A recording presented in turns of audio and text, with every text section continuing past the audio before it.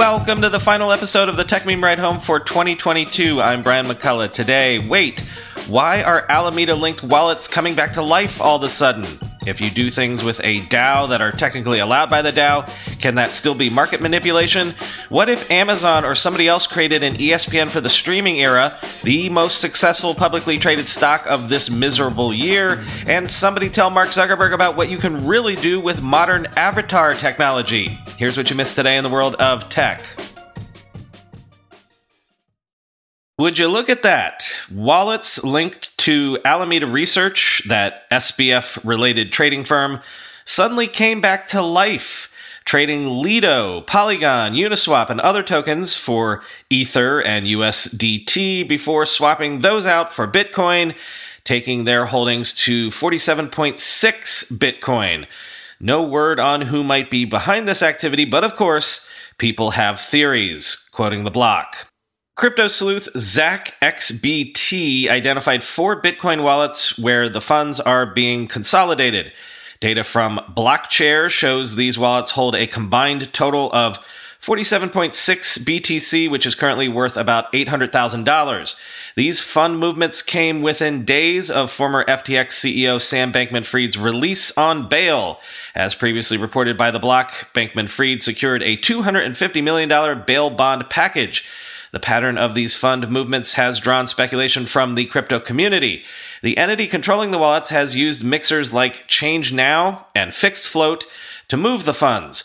Crypto mixing services are used to obfuscate the flow of cryptocurrencies by making it difficult to identify the owners of the tokens and the origins of the funds being transferred. They do so by mixing different transfer inputs and outputs. This is also not the first mysterious fund transfer from FTX and Alameda since the saga began. Tokens worth $352 million were mysteriously removed from FTX coffers right after the exchange filed for bankruptcy in November. This alleged hack is currently the subject of a U.S. Department of Justice investigation, end quote. So, given how lax we now know the internal controls of the systems at FTX and Alameda seemed to be, is this some rogue ex-employee perhaps being opportunistic? As just mentioned, $500 million has already been siphoned off by that alleged hacker after the bankruptcy, but there is still, I believe, $500 million in assets currently sitting in various FTX and Alameda-linked wallets. Or another possibility, quoting at IMDC Investor on Twitter, "It's impossible to say who it is at the moment, but I was stunned to see SBF using a laptop in the airport photo. You don't need to know much about crypto to understand that such criminals accused of extreme fraud should not be allowed to have access to internet-connected devices," end quote.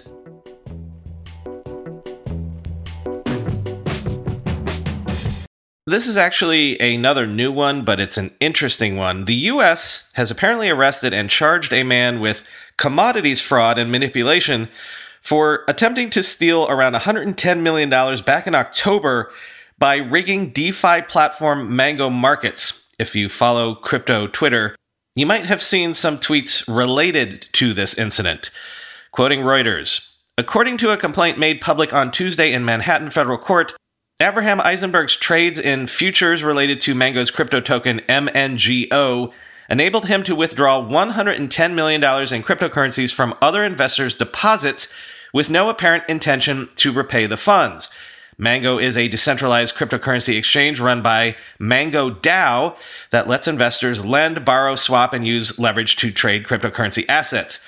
The December 23rd complaint signed by FBI Special Agent Brandon Rax said Eisenberg on October 11th used 2 accounts to concurrently buy and sell futures based on the relative values of MNGO and the stablecoin USD coin, also known as USDC.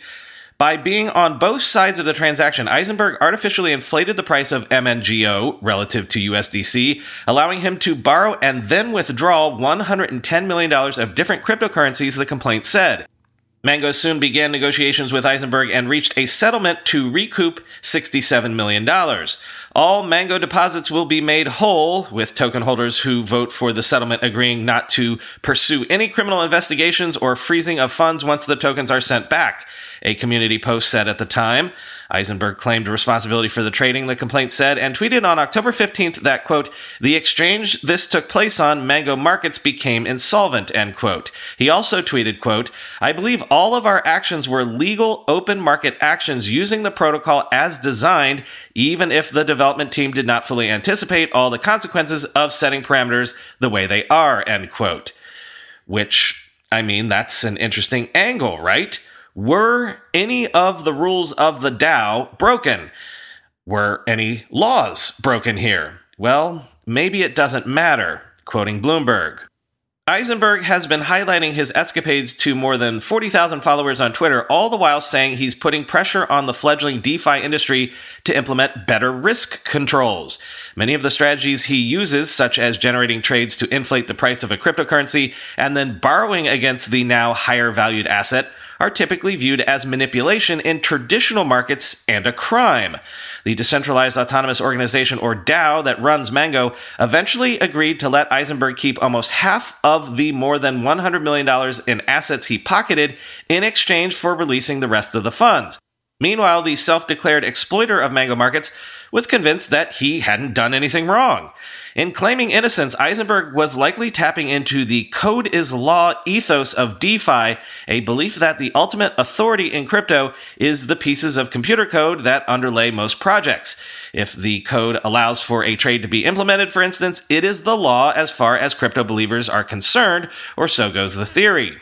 There is an objective opinion that code is law with decentralized finance. Steve Walberol, chief security officer and co-founder of blockchain security startup Halborn, wrote in a statement, one can argue that the Mango hacker Avram Eisenberg was just using the environment and the smart contract rules to play the game, end quote. I'm a trader trying to make money, but I also point out issues I think should be fixed and advocate for them, Eisenberg wrote in a message to Bloomberg News in the days following the exploit. But Tom Schmidt, partner at digital asset venture capital firm Dragonfly, said that Eisenberg and his way of promoting his trades is not in the spirit of that ethos. Fraud is fraud, Schmidt said. I think people mistake code is law for code is above the law, end quote. There is a difference between what is regulated and what is legal. Neil Kamar, partner at Wilkie Farr and Gallagher LLP, said in a phone interview, just because it's not regulated doesn't mean that you could do any activity you want, he added, and, quote, government can still pursue fraud and manipulation, end quote.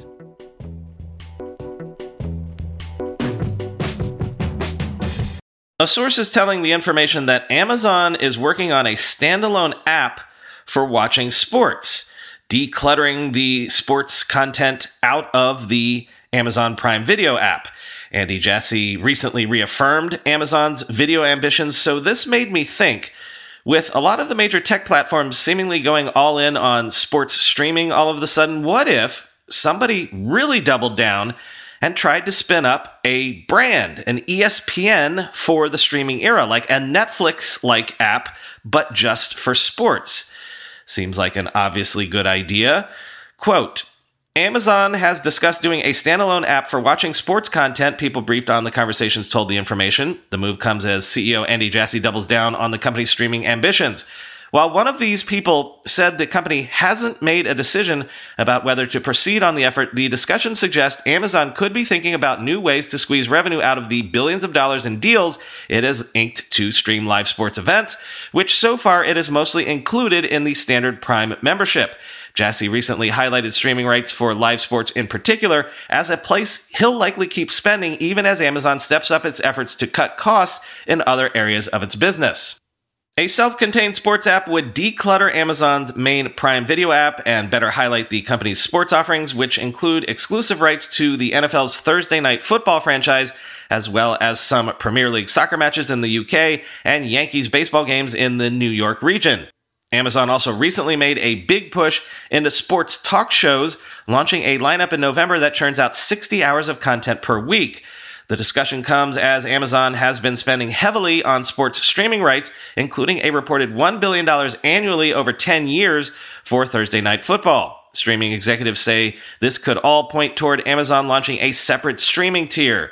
Amazon has already hiked prices for its Prime subscriptions this year, citing higher shipping and labor costs as well as new services and content for subscribers. But a new tier would be a significant break from Prime Video's role as a driver of Prime subscriptions and e-commerce sales, unless Amazon were to offer the sports package exclusively as an add-on to the standard version of Prime. Amazon has already dabbled in tiered pricing with an add-on subscription pass, allowing Prime subscribers to watch Ligue 1 soccer games in France. Amazon currently offers Prime Video-only subscriptions in many of the nearly 24 countries where it operates e-commerce sites, including the US, but it does not prominently market them. Instead, it emphasizes full Prime subscriptions, which cost more than video-only memberships and also include fast shipping for orders from Amazon's retail sites and other benefits. But one former streaming industry executive told The Information Amazon would have to set up a separate tier and charge extra if it's going to invest billions more dollars in sports. The company could, for instance, offer any standalone tier to existing Prime subscribers at a discount to what non-Prime subscribers would pay. After all, because Prime Video is an international service, Amazon will likely have to offer sports to subscribers around the world. And that means buying the rights to each country's local sports leagues, the cost of which adds up. Creating a standalone tier in sports is a tough business, another streaming industry executive said, because it requires a focus on customer acquisition, marketing, and retaining subscribers. And the economic benefit to Amazon would be tiny compared to the nearly $470 billion in net revenue it had in 2021. Jassy, speaking at a DealBook conference last month, had signaled his commitment to predecessor Jeff Bezos' vision of building video into a key pillar of Amazon that helps drive the retail business. But he also flagged the opportunity to build a standalone video business, noting it would have, quote, very attractive economics, end quote.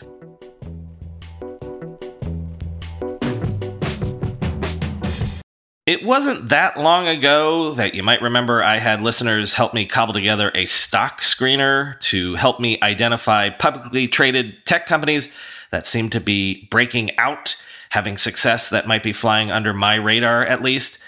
Of course, given the bloodbath of 2022, that seems like a quaint idea now, but in the spirit of that effort, real quick, what was the best performing tech stock of the year?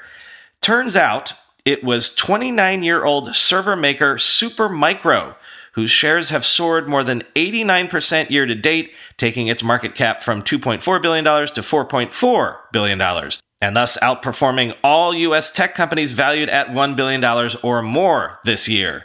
So what's the story here? Quoting CNBC, Supermicro manufactures computers and sells them to companies which use them as servers for websites, data storage, and applications like artificial intelligence algorithms. In the low-margin server business, Supermicro competes with Dell, IBM, and Hewlett-Packard Enterprise, as well as lesser-known players such as China's Inspur.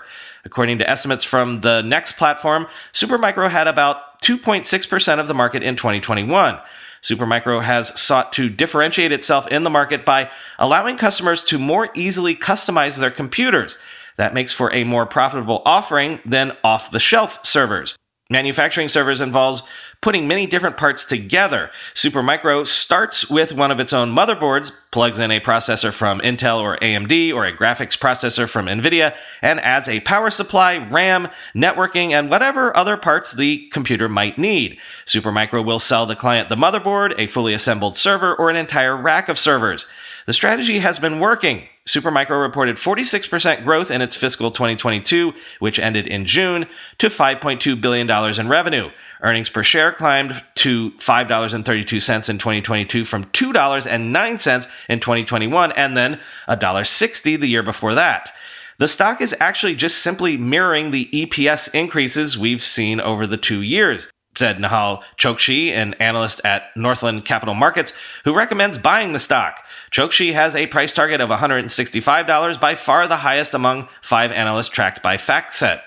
Chokshi said that Supermicro's profitability and growth have been strong enough that it might deserve a larger multiple. Yet even with this year's rally, the stock is only trading at 8.6 times earnings over the next 12 months, which is lower than its 5-year average of 9.5, according to FactSet. For the past 12 months, it trades at 10.1 times earnings, down from a 5-year average of 17.8. There still hasn't been multiple expansion, Chokshi said.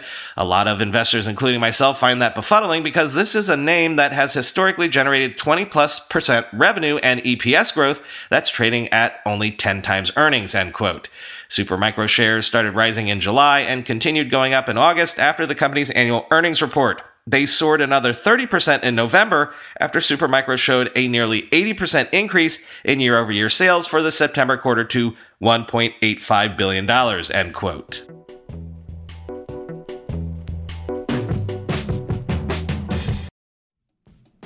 Whenever I need to do financial research for this show, for instance during tech earnings season when I have to analyze how various companies' stocks have been performing, I only ever turn to our sponsor today, Yahoo Finance.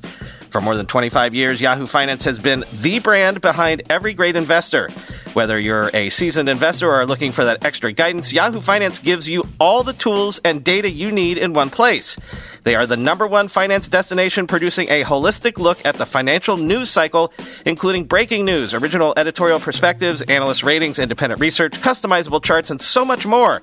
Securely link your brokerage accounts for a unified view of your wealth, including 401k and other investments. A comprehensive perspective is what sets apart great investors, and it's how Yahoo Finance ensures you have the insights to look at your wealth in its entirety.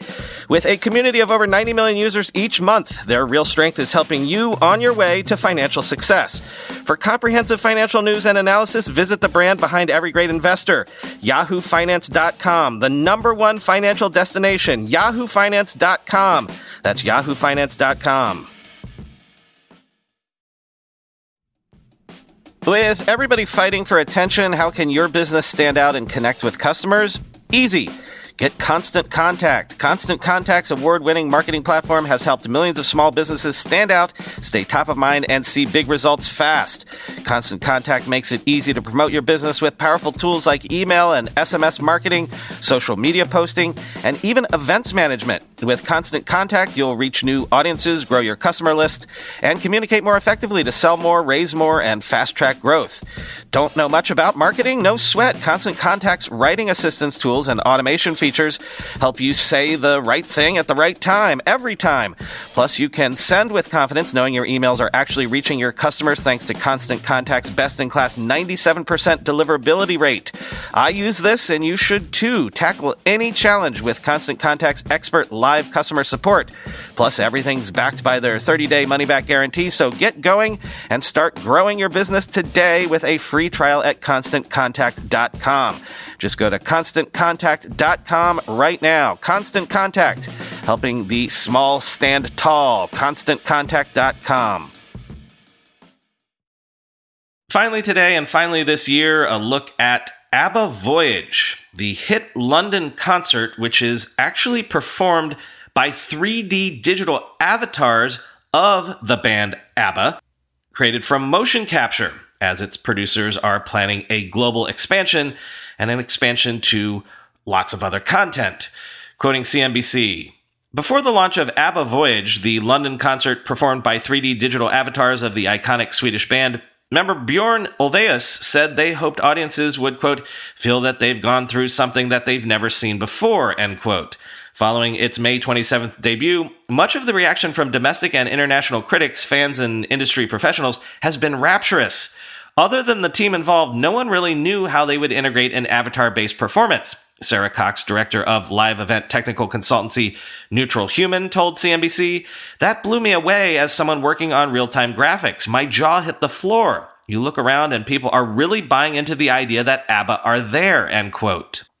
Demand has been strong. The show's run has been extended to November 2023 and could well go beyond that. And the team has confirmed it aims to take the show around the world. It also expects other shows to begin following the same model. Quote, the tech itself isn't new, but the way in which we've used it and scale and barriers we've broken down are new. I'm sure others will follow and are planning to follow, said producer Svana Gisla. That could absolutely be the case somewhere like Las Vegas, where some shows run around the clock with rotating crews, she added. We have live musicians, so we keep our band and do 7 shows over 5 days a week, but you could roll around the clock. Vegas will quickly adopt this style of entertainment and do Elvis or the Beatles, end quote.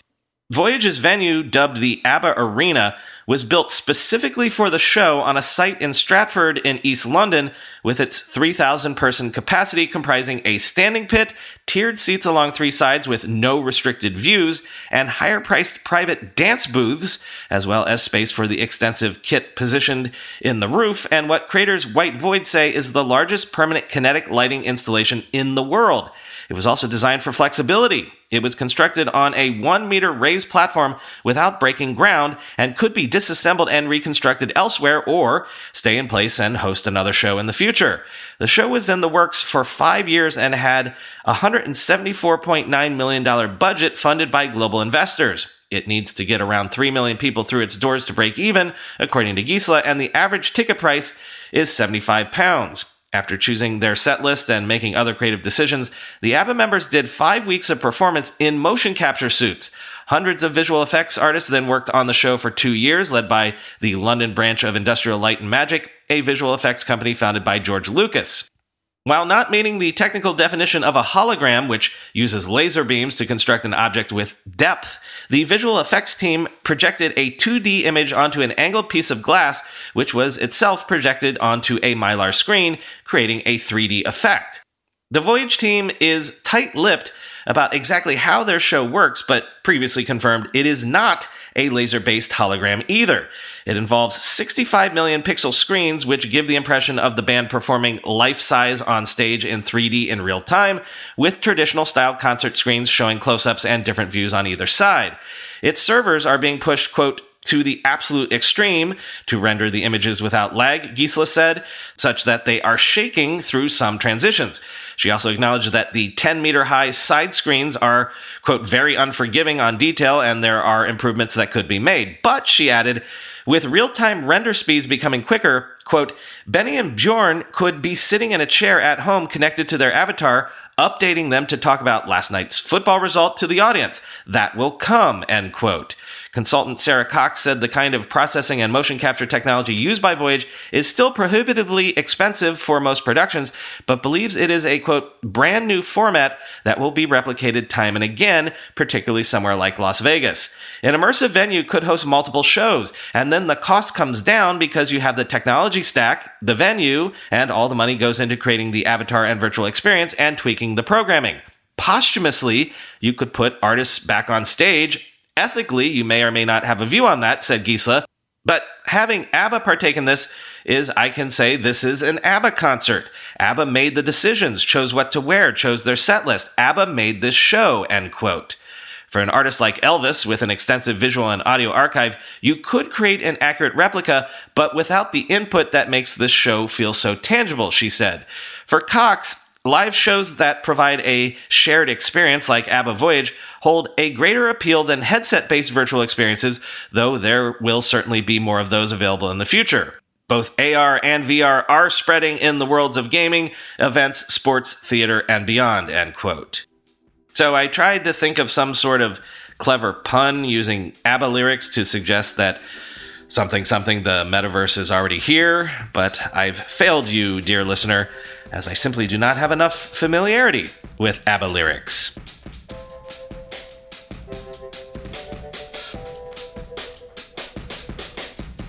Yes, as I just said, this is the final podcast of 2022, which by definition means this is also the final podcast of the week. I'm taking tomorrow off. I'm also taking Monday off, as that is when New Year's is officially observed here in the States. So, talk to you again on Tuesday, January 3rd. Happy New Year, everybody.